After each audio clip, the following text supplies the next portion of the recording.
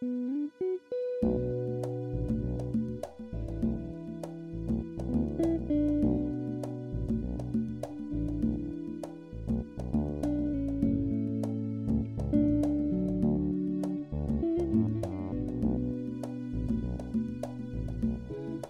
hello there. So happy you're here for this little bonus episode from my interview with Alex. Alex's paternal lineage is Chamorro, which is an indigenous people on the island of Guam. I had to release this bonus material because I think it's useful to understand the real-world effects of colonialism and that it's not some relic of the way far back distant past.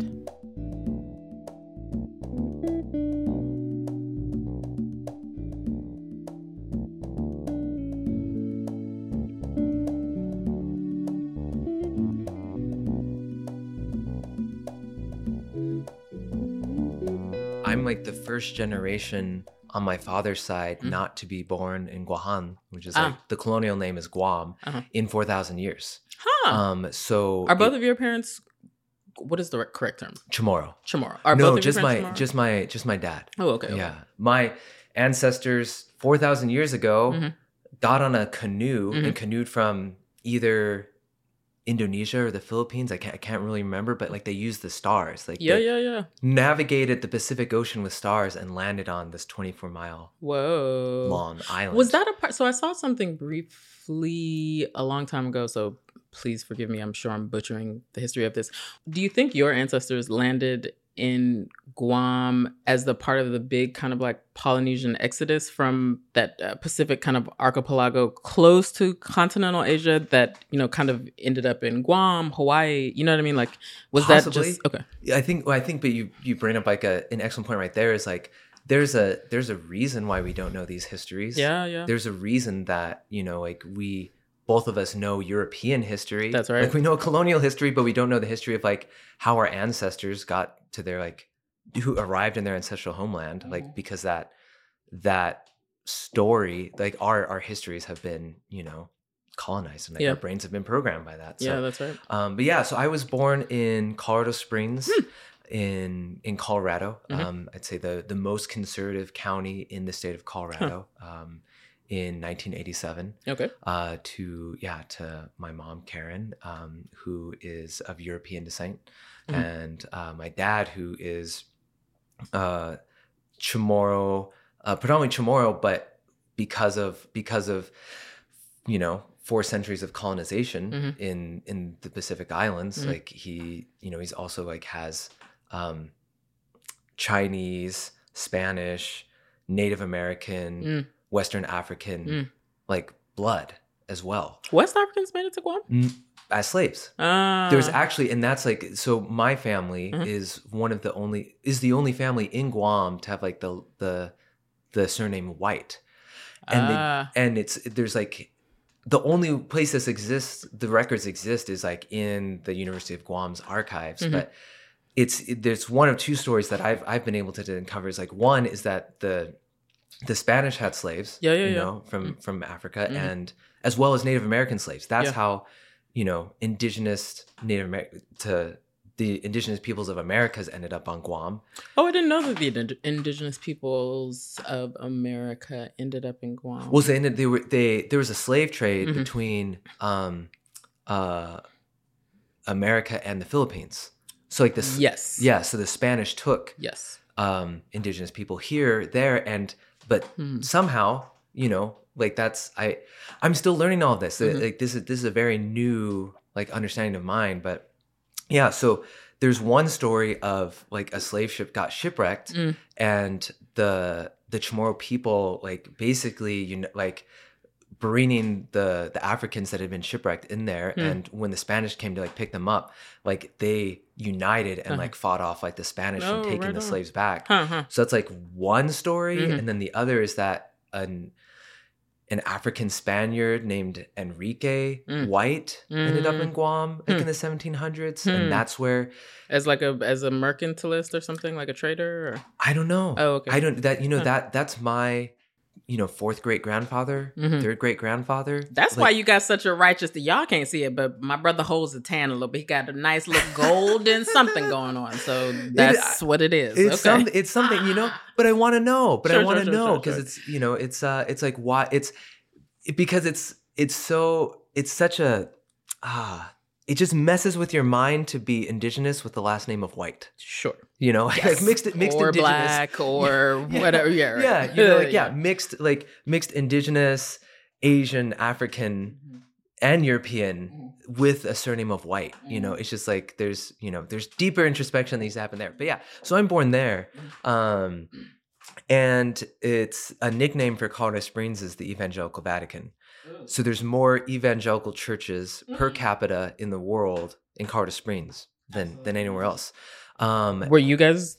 Go ahead. We weren't. No. So that's a very much of like kind of my understanding of the world is growing up in a place that's also it is kind of like triangulated by the Air Force Academy to like the north, the Fort Carson, one of the largest army bases, like to the south, and NORAD, which is like in charge of missile defense for all of North America, to the west. Oof. And so it's always been upwards of like 80% white, militant white evangelicals is what I grew up with like multiracial parents who were not evangelical.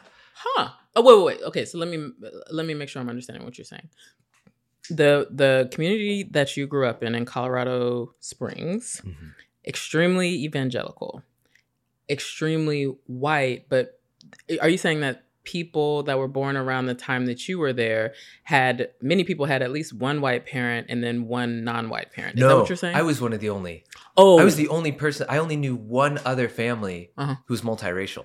Oh, okay. So I had that wrong. Most of the families were white. Yes. WASP. Yeah. Gotcha. More than 80%. More than 80%. Wow. Did you understand yourself to be Chamorro growing up or white? I didn't even know the term Chamorro until I was 10 years old. Really? No. Dad didn't? My dad, no, because the history of Guam is they were the first island in the Pacific to be colonized by Europeans. Is that true? The first Pacific island. So not Fiji, not the Atlantic, because Hawaii. Magellan. It's actually this month is the 500th anniversary of Magellan circumnavigating the world, and that was like the first one where they set up a mission because it's strategically it's like east of the Philippines, south of Japan. It's like one of the largest islands between Hawaii and Japan. Oh, I got you. And it's right in the Mariana Trench, and it has I don't remember the nautical term for it, but it's like basically it has a really great place you could dock a boat. I don't remember the exact nautical term, but it's just like one of those places. Like a port. It was a perfectly located port island for trading. Yeah, for trading. Sure. Yeah, and so it was the first facilitated commerce. First one to be colonized, like where like the Spanish are like, yo, this is ours now. And so when my ninth grandfather, if he was 10 years old when the Spanish arrived, by the time he was 54, he would have seen 90% of the Chamorro people like die from like disease, colonial genocide. They just came in disease and the genocide. Yeah, and killing genocide. them. Wow. So that's like I think about that a lot in terms of just like my ancestors' resilience and just like our collective resilience of like you can see 9 out of 10 people, like your entire people, like go in a single generation and still continue. But I mean, we can get onto like ancestral trauma and like things like that if there's like space for that. Yeah, there's time. There's space, my man. I'm here. I got coffee. I'm with it. I'm awake. I'm listening. We can take it there. Yeah. So that's that's my ninth great grandfather. And the thing is that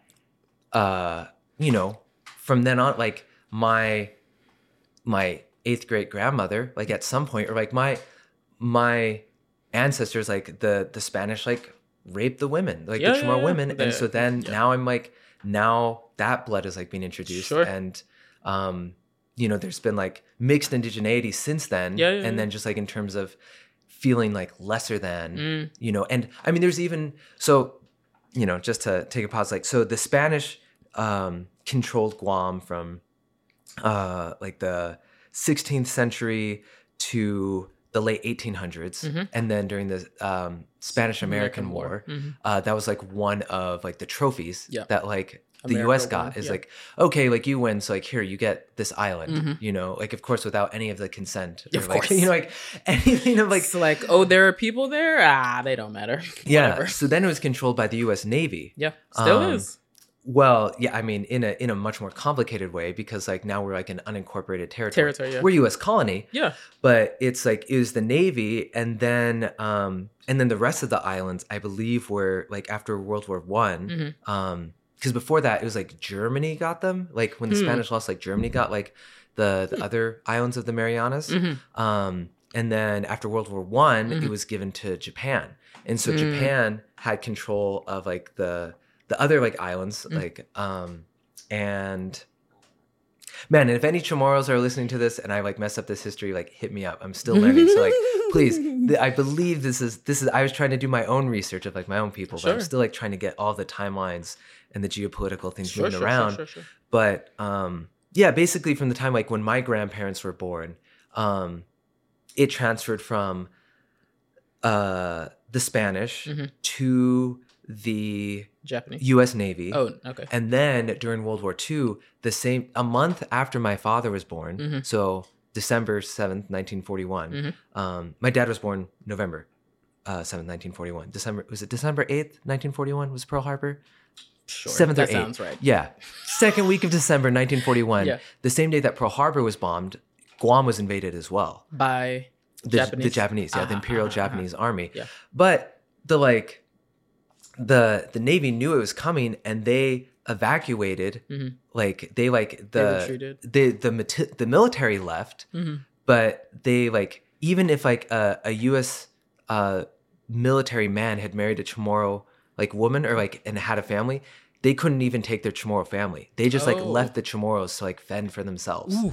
Like against the Japanese. Against the Imperial Japanese Army. And they were not nice. No. So my dad spent, the first, 1,500 days of his life in a concentration camp, or like on Guam. On Guam. Yeah. I didn't know that. Yeah. So I mean, at first they were, trying to just because of the Japanese like caste system, they were like trying to make them be like, okay, you're gonna like serve the Japanese Empire. Yeah. So trying to teach them Japanese and everything like that. But when the tides turned in terms of the U.S. and the Pacific Theater, then the Japanese put my entire family and all the Chamorro people into the Mangingong concentration camp in the southern part of the island, and they did like forced death marches, and I lost 2 of my aunts. What do you mean death marches? They marched them like to like if like from the island, and if like they stopped like walking, they would like kill them. Whoa. Or just behead them, or just it was like marching them to a concentration camp. Yeah. And basically because they were concerned about them like defecting or helping out the Americans. Yeah. And so they were just marching for like miles a day. And my dad, like 4 years old, like having to do like, and so, and I mean, I think that's something just like in terms of something that's internalized, like for me is like, for him, he's like, if I stop, I'm going to die. Yeah. And you just like never forget that lesson in your life. Never. Yeah. And also just like seeing the way his body, his mind is still super sharp. He's turning 80 in November. His mind is super sharp, but his musculoskeletal system is degraded. It's like how much of that is because of like starving and forced labor like at the age of 4. That's right. That's right. And in addition to those things, which I don't think we discuss enough, but like the way that elevated levels of cortisol, the stress hormone, like deteriorate the body and invite disease and degradation. You know what I mean? Like to have that be the context for his little body at 4, of course that is going to have a terrible long-lasting effect for the rest of his life. The U.S. just kind of indiscriminately carpet bombed the whole island. So I believe that. I 100% believe that. But it's just like without any like, they're like just not even considering or thinking that there's people who live there. Hello. They're just like bombing it. So like if the Japanese hadn't like put them in a concentration camp, they would have been bombed by the Americans. Yeah, that's right. You know, so it's just like, and at the same time, they were seen as, they were liberated. They were, you know, quote unquote, liberated from a concentration camp. They were liberated from acute, like, colonial oppression of like from the Japanese. But they were liberated and then reoccupied by the Americans. When my grandfather was in school, you know, they were like beaten if they spoke Chamorro, like in the schools. They burned Chamorro English dictionaries. They were told that if you spoke Chamorro, you had half a brain, because like you'd have half a brain in Chamorro and half a brain in English. So like you're only operating at half capacity. Like those are the things that my grandpa grew up hearing, and that was his education. But so then when the Americans came back, you know, seen as liberators, but then began then the U.S. occupied like 2/3 of the island, that base, and especially like our kind of like one of our most sacred like ancestral burial grounds, like which to this day we can't visit because it's a military base, and they're turning it like because of the resistance launched by like the Japanese to get the Marines out of Okinawa and Japan. They're relocating all of those Marines, thousands of Marines, onto Guam, and turning that, one of our only like remaining sources of like drinking water and like species of trees and our ancestral burial ground, into a firing range. Yeah, so my dad grew up, you know, and you know, went to like American schools on Guam. Like everything was American. I grew up hearing like he's like, I'm American first and like Guamanian second. Like that's the thing. I only heard Guamanian. I never even heard the name of my people, Chamorro, until I was like 10. Because your father had been, what's the word I'm looking for? He had been so programmed, like, acculturated. That he what was, for lack of a better term, like beat into him was this just this sense of American identity, since those were the people who occupied the island after the Japanese, and so like that's who he came to identify with very closely. They call it Liberation Day every year. Still every year, July 24th, I think.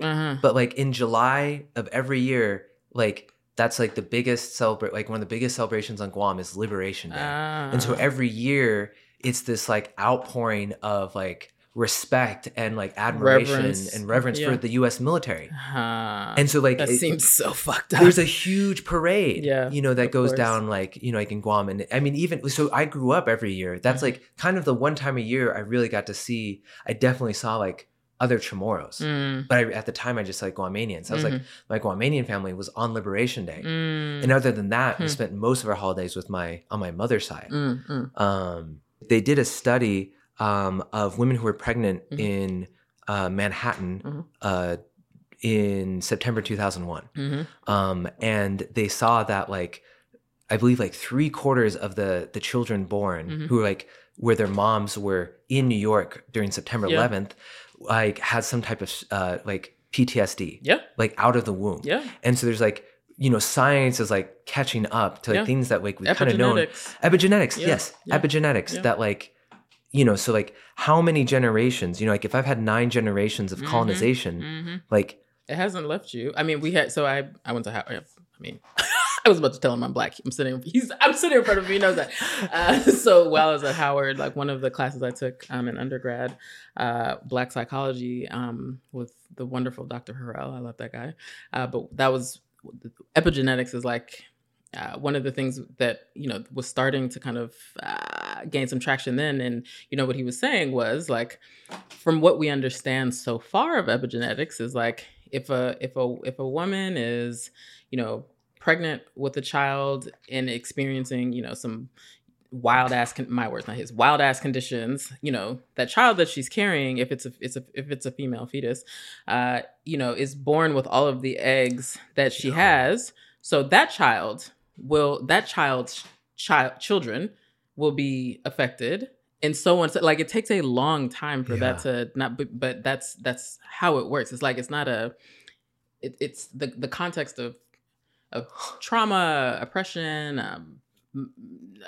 deprivation, blah, blah, blah, like that necessarily has generations long like impact, because you have you have the biological material for reproduction like before you come out of the womb, so that is going to be expressed like on and on and on down the line. So yeah, absolutely. Yeah, thinking of like, oh my gosh, like I heard that part, but not the part of like, of course, like all of like, so like our genetic expression is impacted by that. Yeah, that's right. Because it's not just like everyone basically more or less has the same like raw materials, if you will, genetically. So it's not that, you know, I am Black, you're Chamorro, therefore we are biologically different. No, but the largely social, political, economic context into which we are born dictates which genes are expressed and how. So, like, for instance, this is such a long tangent, but that's fine. I ain't got nowhere to be. We in the pandemic. Like, for instance, like, it's like for a long time, like researchers in this country in particular, like didn't understand like why do young Black girls, like why do they sexually mature quicker than, you know, like white girls or Asian or whatever. And like, you know, that's kind of been a mystery for a bit, but then they're kind of starting to understand that anthropologically, the window for sexual maturation gets moved up in populations where the lifespan is shorter. Oh, and so that like, which makes sense if we do have a shorter lifespan, like on average than like other groups. So it's like all of these different things we're starting to get a better understanding of, and not just kind of decontextualizing someone's physical and biological body separate from their social context. So, this is like an intersection of like genetic expression and historical materialism. Yeah, that's right. Just like right in this moment. You have to have both. Yeah, you have to. Like modern life. Humans. Yeah, life. Yeah, exactly. Mm-hmm. Yeah. Mm-hmm. This is wild. Yeah. So how did your dad end up in the state? Did he become an American citizen after liberation? Like, did he join the military as his way out, and that's how he ended up in Colorado Springs? Like, how did he? Yeah. So most like Guam has like the second highest per capita like enlistment rate of like any that. People, like 1 in 8 people in Guam are like in the U.S. military. And my dad, and like it was probably higher in his generation, because everyone's like, you're just so enamored. There's just such a romanticization, you know. And honestly, I mean, like, let's just be, you know, like, you know, putting aside like the larger imperial like agenda aside, or like things that happen, like really, there's this like young white American soldier that comes and gives you candy after you've been starving for 4 years. That's right. You are grateful. That's like, right. The living conditions like in a concentration camp versus like what the Americans brought, like, yeah, of course it's better. Yeah. You know, so like that, like I have to like remind myself like of that too, of like, you know, the material conditions of the Chamorro people like did improve to an extent. Like, you know, like, of course, yeah, you know, it would be like really rigid to like say like, no, you know, it's just one colonial project to the other. Like it improved, but like at what cost? That's right. So my dad, the thing is like after the war, they just buried a ton of like poisons and grenades and military. They just like buried it. There was no like any type of like hazardous material handling of this stuff. And so he found like leftover dynamite from the war, and he wanted to like build a rocket to like shoot down Sputnik, because that anti-Soviet programming was like super strong too. Everywhere. You know, because it's so close to like, you know, to Asia that you know, so he blew off like all the fingers like on his left hand, I think. I can't. Is it his left hand or his right hand? I can't even remember which. He blew off all his fingers on one of his hands. It's so funny. I just grew up with it, and I don't even remember which hand it is. Because I just never thought it was weird. It's just one of those like things as a kid. You know, it's like you don't think like I didn't think like, oh, my parents are multiracial. My dad is missing all the fingers on his hand. You know. Also, just like hearing stories of like having like, you know, cousins or family friends that like, oh yeah, that's like your auntie who like the Japanese like, you know, took a machete and tried to behead her, and she was kept alive by maggots, like eating away like the infected skin. God. He told me that as a child. And you just don't even think of like, you're just like, oh, okay, that's like, yeah, that's our story. That's totally cash, you know, super normal. It was. Yeah. That was like hearing stories like that was normal as a child. Because at least, I'm not trying to speak for your father, but because he was there and like as a witness as a child, it probably didn't occur to him that like even recounting that to you as a child is like jarring or traumatic because like at least you didn't have to see it. You understand what I'm saying? Yeah. Yeah, I think it's just, you know, I mean, yeah, he's I will say he's the most positive person I've ever met in my life. I guess you have to be. What the fuck? What's the point of being sad and mopey after you done lived through all this shit? Totally. But that's been his baseline, which has also like influenced my like political, like and economic things. Like if you're not starving in a concentration camp, like your life is good. That has been my baseline since I've been a child. Yeah. And so like to think that like anything more of that is like you can't really complain if things don't go well because it's like, hey, at least it's not a concentration camp, like, you know. But it's really the bar is in hell, God. But it really has been because then it's because so he blew off his fingers, so he was like ineligible. Like he tried to fake it. He tried to like. What you mean he tried to fake it? He tried to like enlist to go serve in like Vietnam. Hand? Yeah, he had his hand, but not his fingers. But how do you fake that? Is my point. He just like he didn't admit it. Yeah, he just tried to get through all of the like medical exams to enlist, like until they're like someone found like saw like you're missing your fingers. Bro, you don't have fingers. How are you gonna hold a Maxim or whatever the fuck? Yeah, you know. No, I mean, so yeah, so he's in the seminary and. Then he got kicked out of the seminary. Like the Catholic, seminary. Yeah. Oh, okay. Oh, yeah, because he's trained to be a Catholic priest. Because that's the thing; those are your options. It's like military or Catholicism. Like those are your two choices. Yeah. Because once the U.S. came back, then they instituted like is it the Jones Act? Like basically, you're not allowed to import anything but from America. So a gallon of milk is $9. Hey, you know. Yeah. So and then you're starting to have to pay tax for the land that you've lived on. Yeah, your ancestral land. And you're not allowed to vote in any, like even if you serve in the military, you come back to Guam, you're not a U.S. citizen. Huh. You don't have any of the rights. Like you're an unincorporated territory. You have to follow all the laws. You have to pay all the taxes. Yeah. But you don't have any representation in Congress. Wow. Yeah, you have like one non-voting member. Wow. You know. Like DC. Yeah. Eleanor Holmes. Yeah. Like Puerto Rico, you know, it's just like, it's like one of the many colonies that just like, you know, so now food is super expensive. Yeah. Like you're having to pay for land you've always been on. Like the US, like the military too, like did this like, I can't remember the exact act, but basically it's like, we're going to buy all of your land for $5. That's the same thing they did to the indigenous. Exactly. On the you know, and so then like 2/3 of your island are occupied by a military base. And so like and you're having to buy all this food and pay all these taxes now. And that's like, what are our options? Right. We have to survive. Somehow. So you start like, it's like, so one of the only real ways it's like either tourism, which wasn't in immediate post-World War II. So it's like the military. Yeah. You know, like whatever you can do for that, you know, so like his first job was going behind the mess hall and like collecting the food that like the soldiers threw out and like selling it. You know, like selling it as slop to you know. So he got put on like on a wait list basically, like after he's 18 to like take a plane to the States. And so he came over.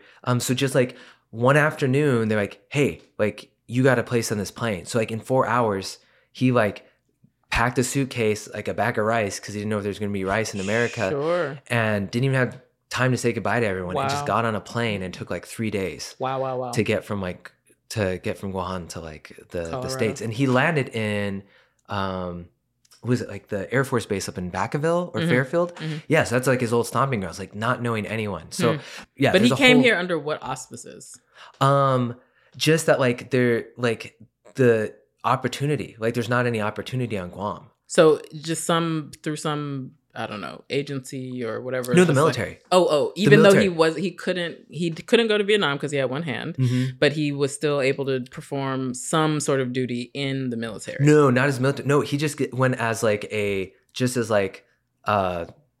as like a Guamanian, you know, as like a Guamanian in the military. Or out of the military? They let citizens. You like they let civilians. That's military. They let civilians on like a military plane if there's an open seat. Oh, this plane is already going. It's already taking people to the States. So like you know, but it's not full. So we like if any civilians want to get on this plane. But I'm saying, what was he expected to do once he got here? He hitched a ride. Oh, he didn't know. It was just like, I'm gonna get to America. There's got to be more opportunity there than here. Yeah, and he hitchhiked. He literally hitchhiked from here to like Southern California. Wow.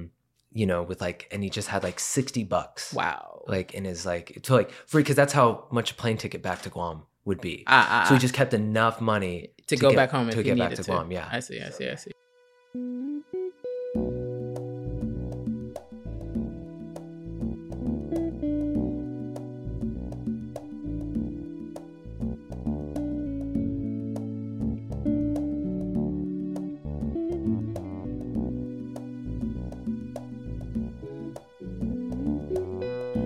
Whoa. Now, if you think that was wild, just know that all the stories about Alex's dad and granddad didn't even make the cut. Okay, back to our regularly scheduled program with Alex's part 1.